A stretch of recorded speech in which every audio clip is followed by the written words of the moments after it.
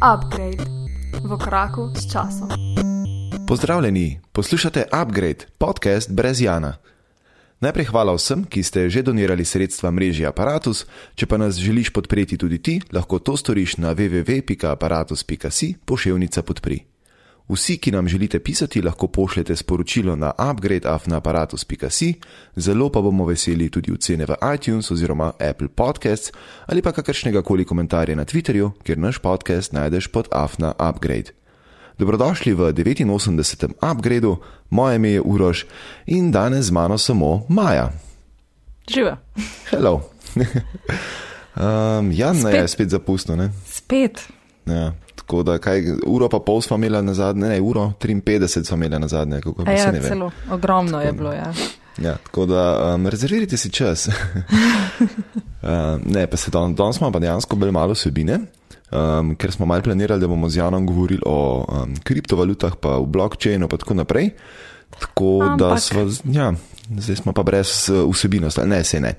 Imamo vsebine vse en dost, pa ponovati je bilo tako, kadar sva z Janom imela idejo, da imava danes pa ful malo vsebine, se je vedno zavlekli, tako da Jan, če nas zdaj poslušaš, ne vem, kako se bo to končalo. Poglej v časovni zapis na podcastu, pa boš videl, kako nam je uspelo. Ali pa sva bila kratka, ali ne? Čeprav dan sva obljubila, da bova. Ja, sva mu obljubila. Je rekel, da če bova v pol urce, da bo celo poslušal. Tako da vidimo. Fingers crossed. Maja, ti in tvoj pralni stroj. Ja, nadaljujmo od zadnjič. Ja, upgradala sem pralni stroj in dela še vedno po enem tednu, 14 dnevih. Tako da v redu je, v redu. Se zahvaljujem za debato na Twitterju, je bilo kar zabavno. Tako da vse o mojem pralnem stroju najdete, če me posledite na Twitterju. Postila sem tam nekaj slikic, pa nekaj prvih izkušenj v zvezi z njim, tako da sem kar zadovoljna. Cudnje vam sveže dišeče funkcionira. To je to. Tudi to je nekaj, ja. Bova dala pa malo linkov v zapiske, tako da če koga zanima kaj več, pa če ima kakšno vprašanje, se pa še na Twitterju na tebe obrnem, pa bomo naslednjič malo predebatirali še to. Ja, zdaj obvladam pralne stroje. Ja, evo, to je to. Saj še servis odprem, le. Ti si zdaj naš strokovnjak za pralne stroje. Ja, okej. Ampak tudi za kaj drugega. Ačemo se premakni dalje. Deva. Znači, govorice in napovedi. Uroš, kako gesla pa to? Jih imaš rad? Čezdalje, mislim, z vidika varnosti zelo, drugače pa ne, sem nadležna. Ja. In imaš zapisana v črni knjižici ali uporabljaš kakšno pametno aplikacijo? Ja, imam LastPass uporabljam, tako da imam tam noter vsa gesla, ker pač v eni točki pač to ne gre. Mislim, če imaš zdaj različna gesla, pa dolga gesla, pa tako naprej, pol temu, v eni točki ne moreš več normalno slediti in je treba posežiti po enem password managerju. Tako da ja, jaz sem na tem. Tako, bom pol, ko bova tole malo predelala, še eno zanimivo zgodbo povedal, ki se je pa glih včeraj odvajala, odvajala, ja. Na odvajalih je bila. Ja, na enem Facebook chatu skupnem, ki ga imamo, ki je dost tak scary story in pol me zmeri taka stvar potolaži, da imam vklopljeno dvostopenjsko autentikacijo in ne bo še tako nadležna, da je zelo uporabna. Ampak deva najprej tole. Ja, no sej. Google razmišlja o tem, da bi ukinil geslo za prijavo v Gmail in druge Google storitve, kar je delno res.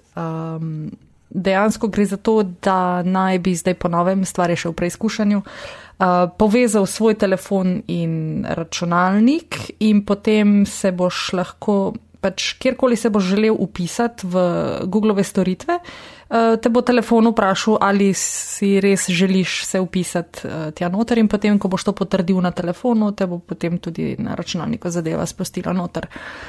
Kar pomeni, da v bistvu ne rabiš uporabljati gesla, ampak za enkrat še puščajo uporabo gesla, to se pravi, še vedno ga boš lahko uporabil, če slučajno se ti sprazne telefon ali ga pač nimaš pri roki, kar je v redu po eni strani. Yep.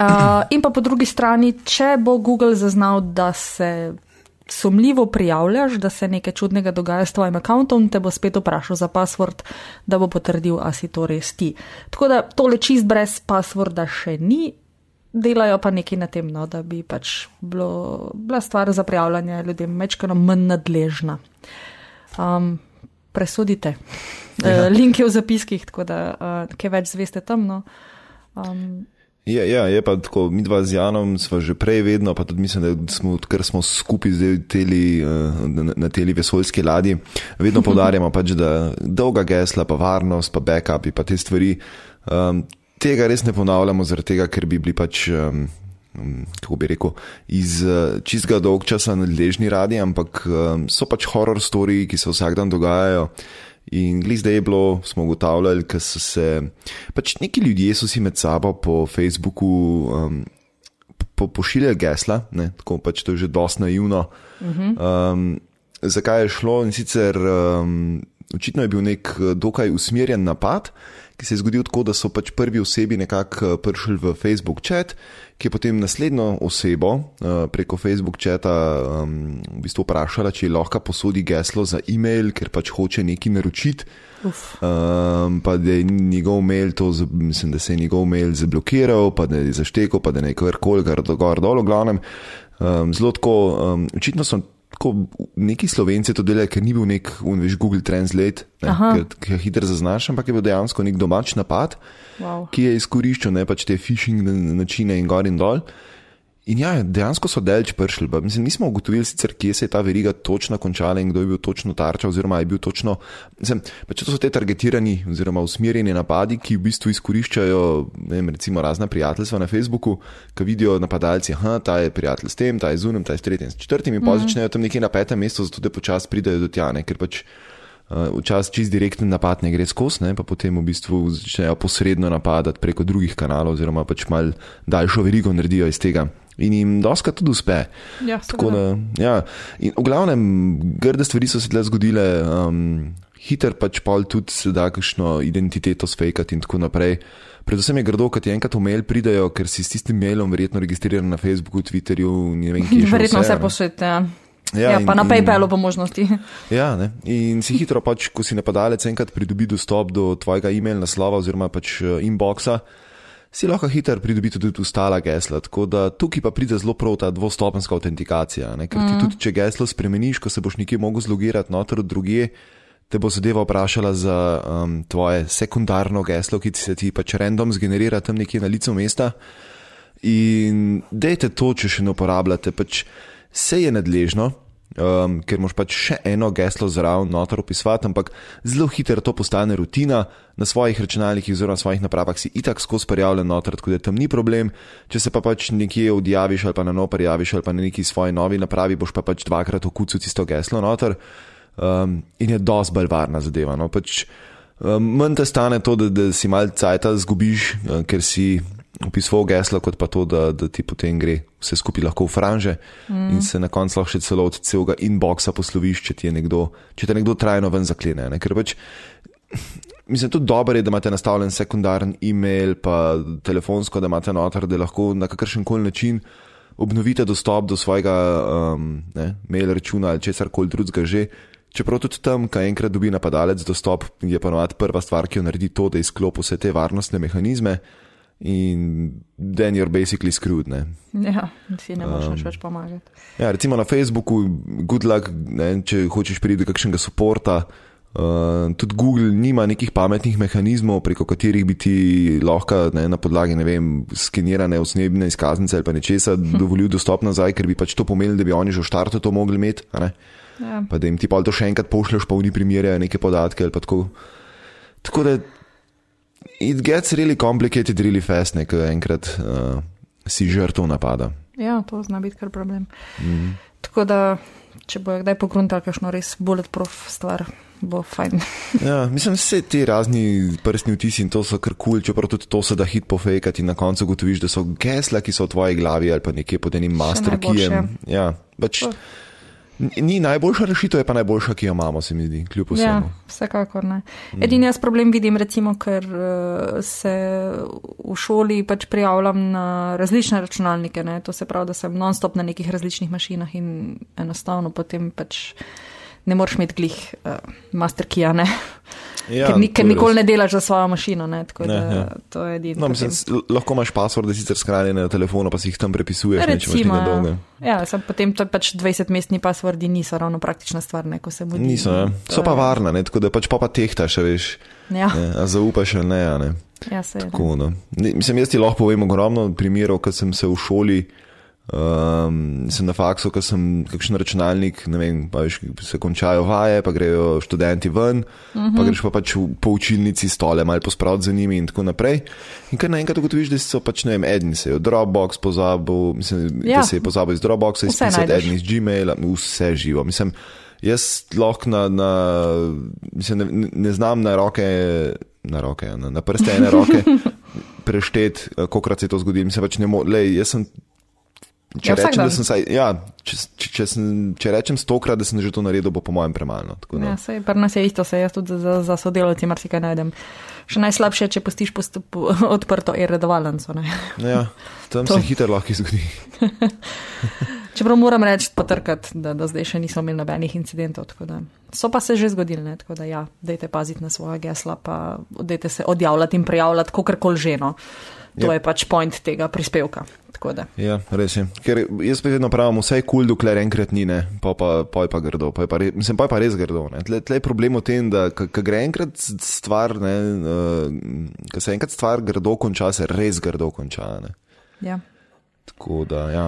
Paste na svoje gesla, pa dejte uporabljati pa pametna gesla, dolga gesla. Jaz, recimo, en tok dosti cool na svet, recimo, kako, če že ne uporabljaš unih random gesl, a ne, da saj dolgo geslo uporabiš, dejte si naštaviti kakšno frazo, ne vem, moj klobuk ima 3 luknje, mislim, ne zdaj točno tega, ne, dejte neko stvar, ki je za vas relevantna, ne, in si tisto nastavite, ne, tisto pač recimo hitro dobiš zelo dolgo geslo, zelo hitro se ga da vtipkati, zato ker je pač neka stvar, ki jo veš na pamet, oziroma ker je pač neko besedilo, neka poved, in se varnost dokaj zviša, mislim, že z tega vidika, da ti ne morejo brute forceati to stvar, ne. Ja, vsekako. Ta suhi škapec pušča. Ja, recimo. Mislim, ja, ne teh splošnih fraz, ne uporabljati. Ja, ne, moraš najti nekaj svojega. Ja, moja mama je imela znamenje, ne vem, na levem stegnu, pač ne vem. Recimo. Tudi prav. Ja, ok. Ja, the weirder the better. Ja. Tako da ja, to. In ko smo že zdaj pri teh zadevih okrog interneta in podobno, naslednja stvar, ki se zdaj trenutno v Ameriki dost peče, pa ni najbolj fajn, je pa to, da pri njih je zelo pod velikim vprašanjem, oziroma skoraj lahko bi že garantirali, da bo padla, če tale njihova internetna neutralnost, ker je namreč njihov FCC, Federal Communications neki, ne vem, v glavnem, njihovo kaj ministrstvo ali kaj je to za komunikacije, je objavilo nov predlog za odpravo dobesedno internetne nevtralnosti. To ministrstvo vodi Ajit Pai, ki je bil prej odvetnik, mislim, da za Comcast.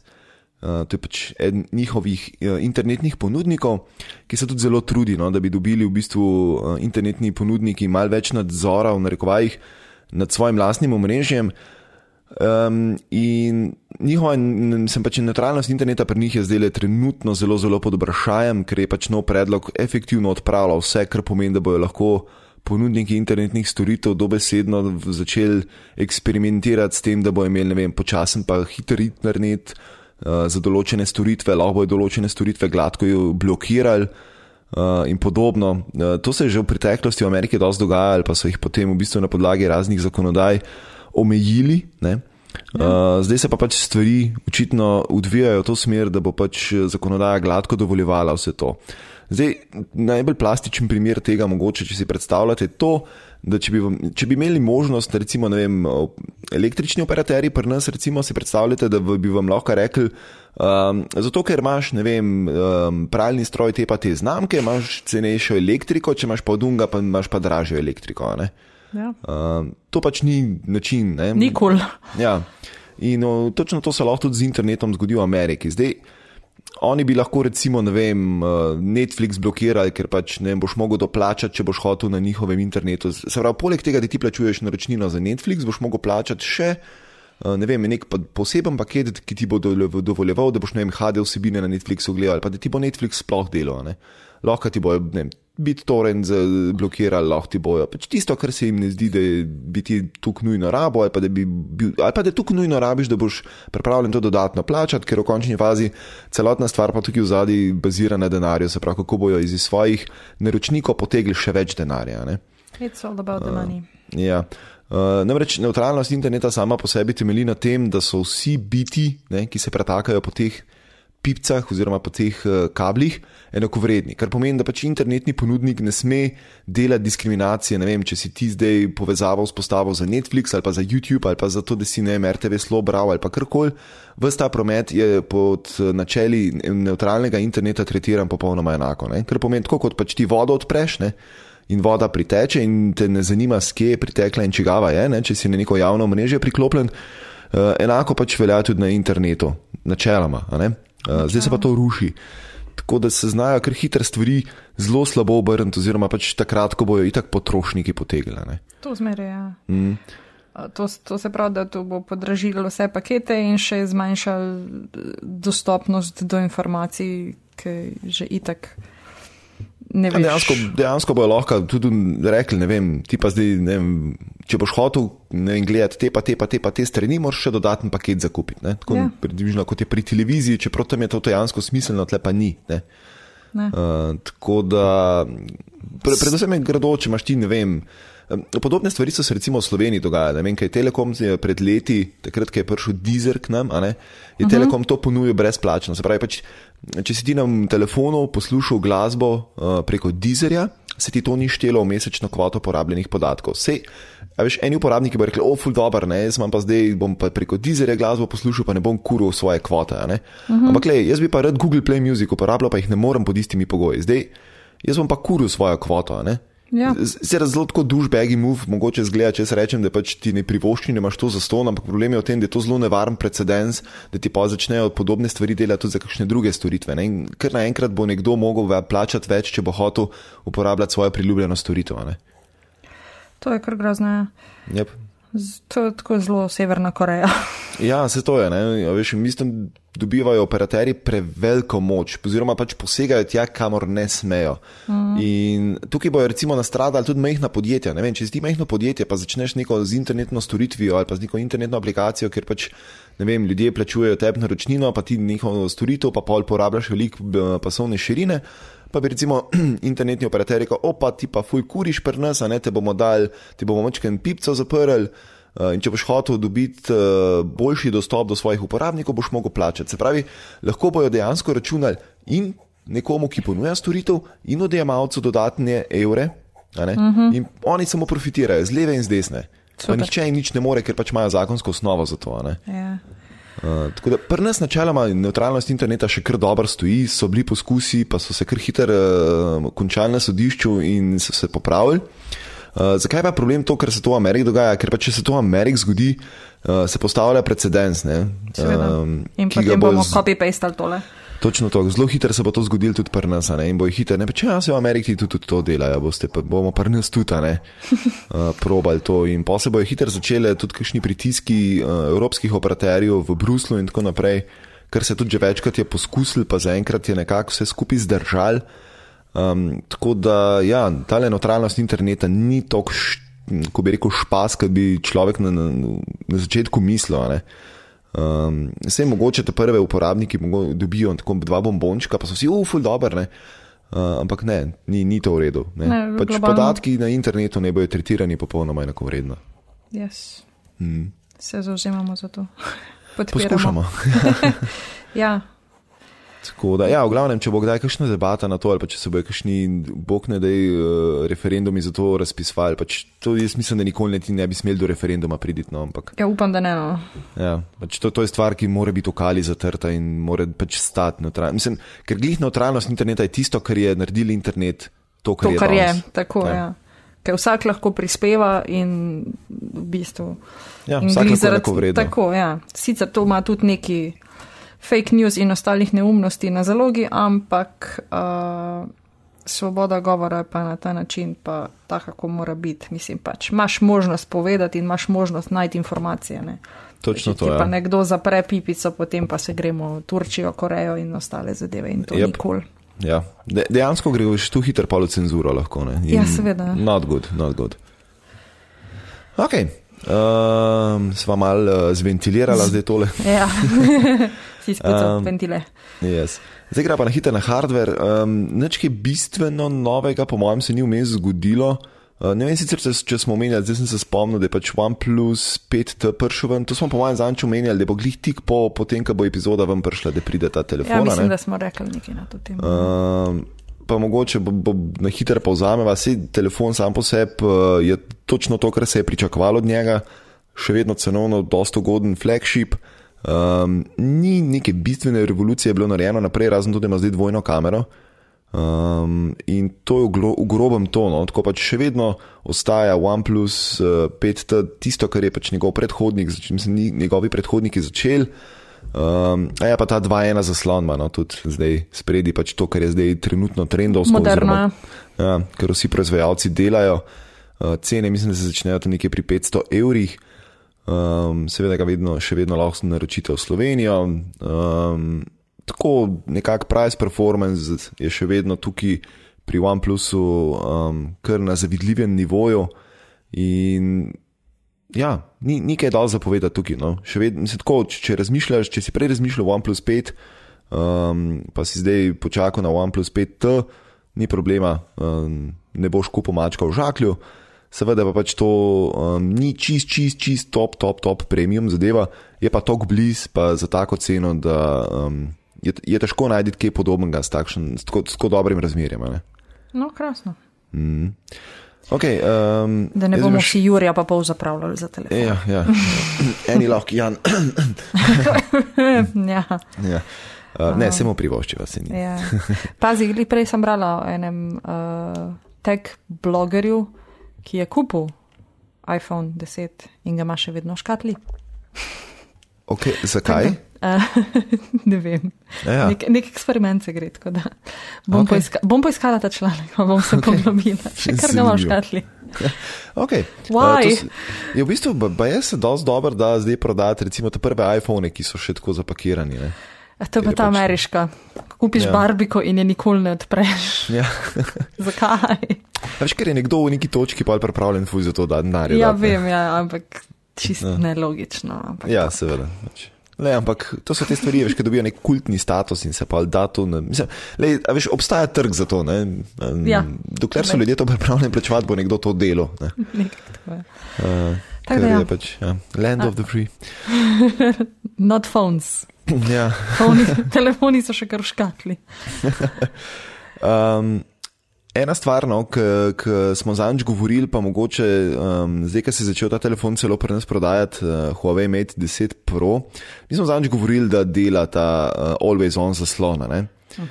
Je pa ena stvar, da so pač pri Huawei to zadevo zakopali v božja mater nekje noter v menije in je relativno težko to najditi. Jaz sicer nisem telefona na slovenščino preklapljal. Bomo dali to sekvenco v zapiske, tako da če pač da ne boš pauze vmes, ti treba stiskati, greš v zapiske, pa si prebereš vse korake, kako prideš do tega, pa kako si vklopiš.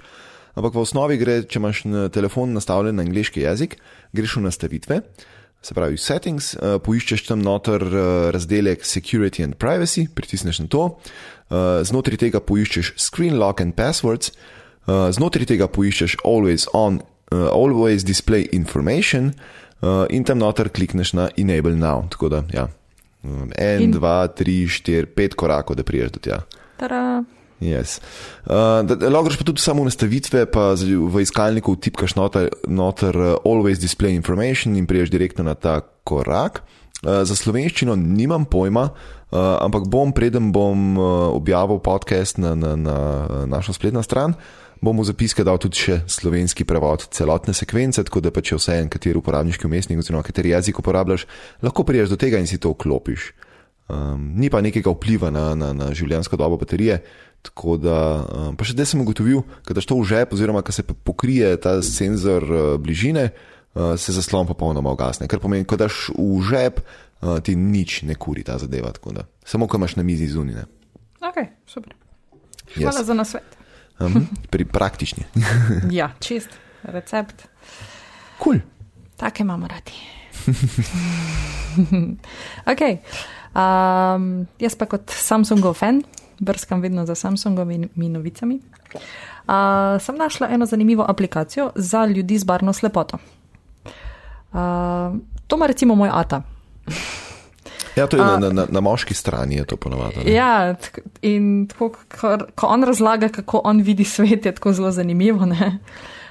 Se z mamo vedno tako, vem, da sta imela enkrat eno debato, poglej, kako super rdeča jabolka na zeleni jablani, lej, kak super slika. In on tako, ne, vse je iste barve.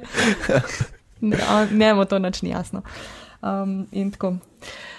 Tako da zdaj obstaja Samsungova aplikacija, ki se imenuje C-Colors. Videti barve, torej. Aplikacija, ki se jo da naložiti na telefon in se jo poveže z televizijo. Sicer gre za pač malo bolj novejše Samsungove QLED televizije, tako da verjetno niči za vsako.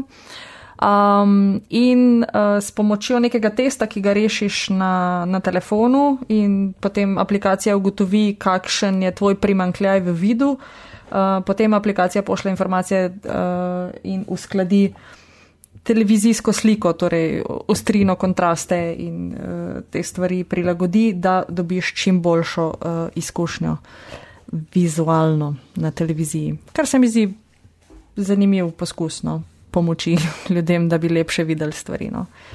To je vedno super.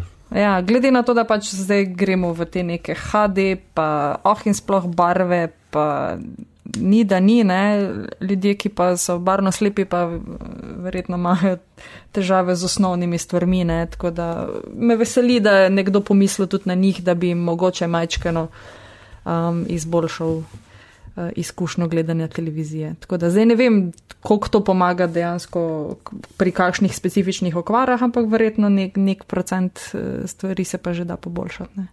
Ja, mislim, koliko res poznam te stvari, se da dejansko s temi raznimi kalibracijami kar popraviti zadevo, oziroma pač sej mogoče malo približati stvar nekomu, ki pač mu mati narava ni bila najbolj naklonjena.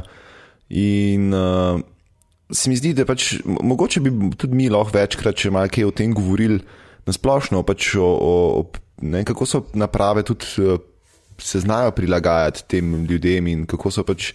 Mislim pa tudi mogoče opozoriti, da so kakšne stvari nam popolnoma samoumevne, ne, pa malo pozabimo na to, da so pač na drugi strani tudi ljudje, ki so bodi si slepi, gluhi ali karkoli. Ja.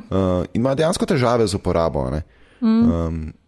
Tudi recimo, kako so uporabniški vmesniki potem kdaj prilagojeni tem ljudem, kako so recimo razne storitve na internetu prilagojene tem ljudem, a so ali niso. Ne. Ker se mi zdi, da tukaj mogoče zelo grdo, mogoče čas diskriminiramo te ljudi, ker tudi recimo, ko razvijaš neko stvar, ne pomisliš, ne, da mogoče bo pa to gledal tudi nekdo, ki mogoče ne vidi barv tako kot ti, ali pa ne vidi dobro kontrastov kot ti.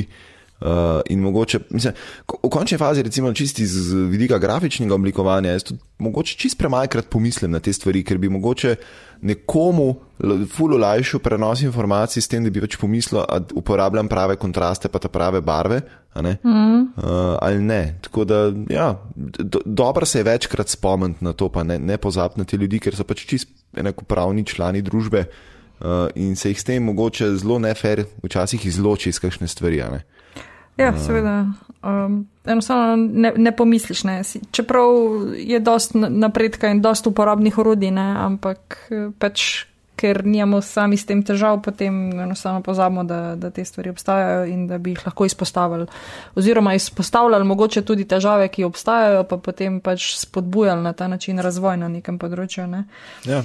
Seveda. Recimo, mislim, že najbolj banalne stvari, kot so recimo dostopi do zgradb s kakšnimi vozički, tudi niso čist samoumevni, pa smo leta 2017. Ne? Ja, to pa sploh ne govorimo. To sprobaš takoj, ko dobiš otroka, pa poskušaš z otroškim vozičkom kam prideti, ne? In potem ugotoviš, da če si pa sam na vozičku, imaš pa še večje težave, ne? In je res grozljivka. Ja, tako da tudi to so ene teh stvari, ne, na katere bi bilo mogoče dobro večkrat opozoriti. Mi, ki smo bolj na tehnološkem področju, bomo poskrbeli za tehnologijo in bomo probali še tukaj kakšno stvar kdaj na to debato, mislim, na to temo reči. Ja, res bi lahko. No. Odlično.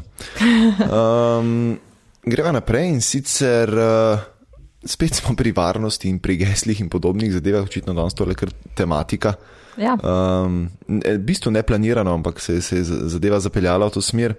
Vsi, ki imate na svojih Macih naložen operacijski sistem macOS High Sierra, pejte ta trenutek v zapiske, pa ne zabavam se, pejte v zapiske, ker se danes razvedla ena tako dost velika varnostna luknja, ki jo lahko izkoristi vsak, ki ima fizično dostop do vašega računalnika, in se lahko zelo grde stvari zgodijo, ker lahko vsakdo dostopa oziroma dobi korenski dostop do vašega računalnika. Jaz ne vem, kako je sicer ta zadeva ušla Apple, ampak malo tudi začasni popravek, no, tako da si ga lahko greste pogledati v zapiske. Napad gre pa nekako tako, da lahko kdorkoli, ki ima fizično dostop do vašega računalnika, ki je odklenjen, preklika noter mislim, da mora iti v System Preferences, potem pa pod Users and Groups, in tam noter potem mislim, da lahko rečeš, da se boš prijavil, kad te vpraša pač s katerim geslom. Tisti, ki Maca ne uporabljate, verjetno ne veste, ampak tisti, ki Maca uporabljate, pa veste, da če noter po System Preferences hočete kakšno stvar spremeniti, imate ponovno dol spodaj kakšno ključavnico, pa vas pol vpraša vsakič za uporabniško ime pa geslo, ker je ful v redu. Problem je v tem, da lahko zdaj tipkaš noter, vtisni noter root namesto userja, polje za geslo pustiš prazno, pa parkrat klofneš enter in prideš noter. Ups. Yep. Tako da dost velika varnostna luknja in da se zadevo rešiti tako, da dejansko ustvariš userja z imenom root in potem noter vkucaš neko geslo in potem pač zadeva deluje. Ampak očitno je pač Apple v neki točki pozabil, da ne vem, kaj točno šlo narobe. No? Ne gre mi glava okrog tega, ne moram si pač predstavljati, kako je točno do tega prišel. Dejstvo pa je, da se ta zadeva danes zelo, zelo razvedla. Tako da, če kakšen ne pridi pravi oziroma kakšen škodoželen človek v tvoji bližini, ki gre pač slučajno min tvojega računalnika, ko ti ne sediš tam zraven, pa zadeve za sabo, nisi zakleno takoj, zelo hiter prije pač do vseh pravic na tvojem računalniku in potem se šele žur začne in ti nobeno gesla več ne pomaga. Ne? Tako da, pejte zapiske, no, bomo dodali en link in tam noter so navodila, kako pač to začasno popraviš. Je pa res, da ima Apple načeloma kar dober track record za popravke teh zadev in upam, da bojo čim prej pač porinili ven popravek, s katerim bojo rešili tudi to varnostno luknjo. In drugače pa nikoli puščati računalnika tako odklenjenega. Vsem na očeh. Dajte pač, če greste samo z 2 minute stran, pač zaklenite svoj prenosnik, svoj računalnik, če vas ne bo bolel, oziroma dost manj vas bo bolel, če se kakšen človek, ki nima najboljših namenov, sprehodi mi vašega računalnika. Ne? Ja. Očitno bo danes mi da res hitra, ne?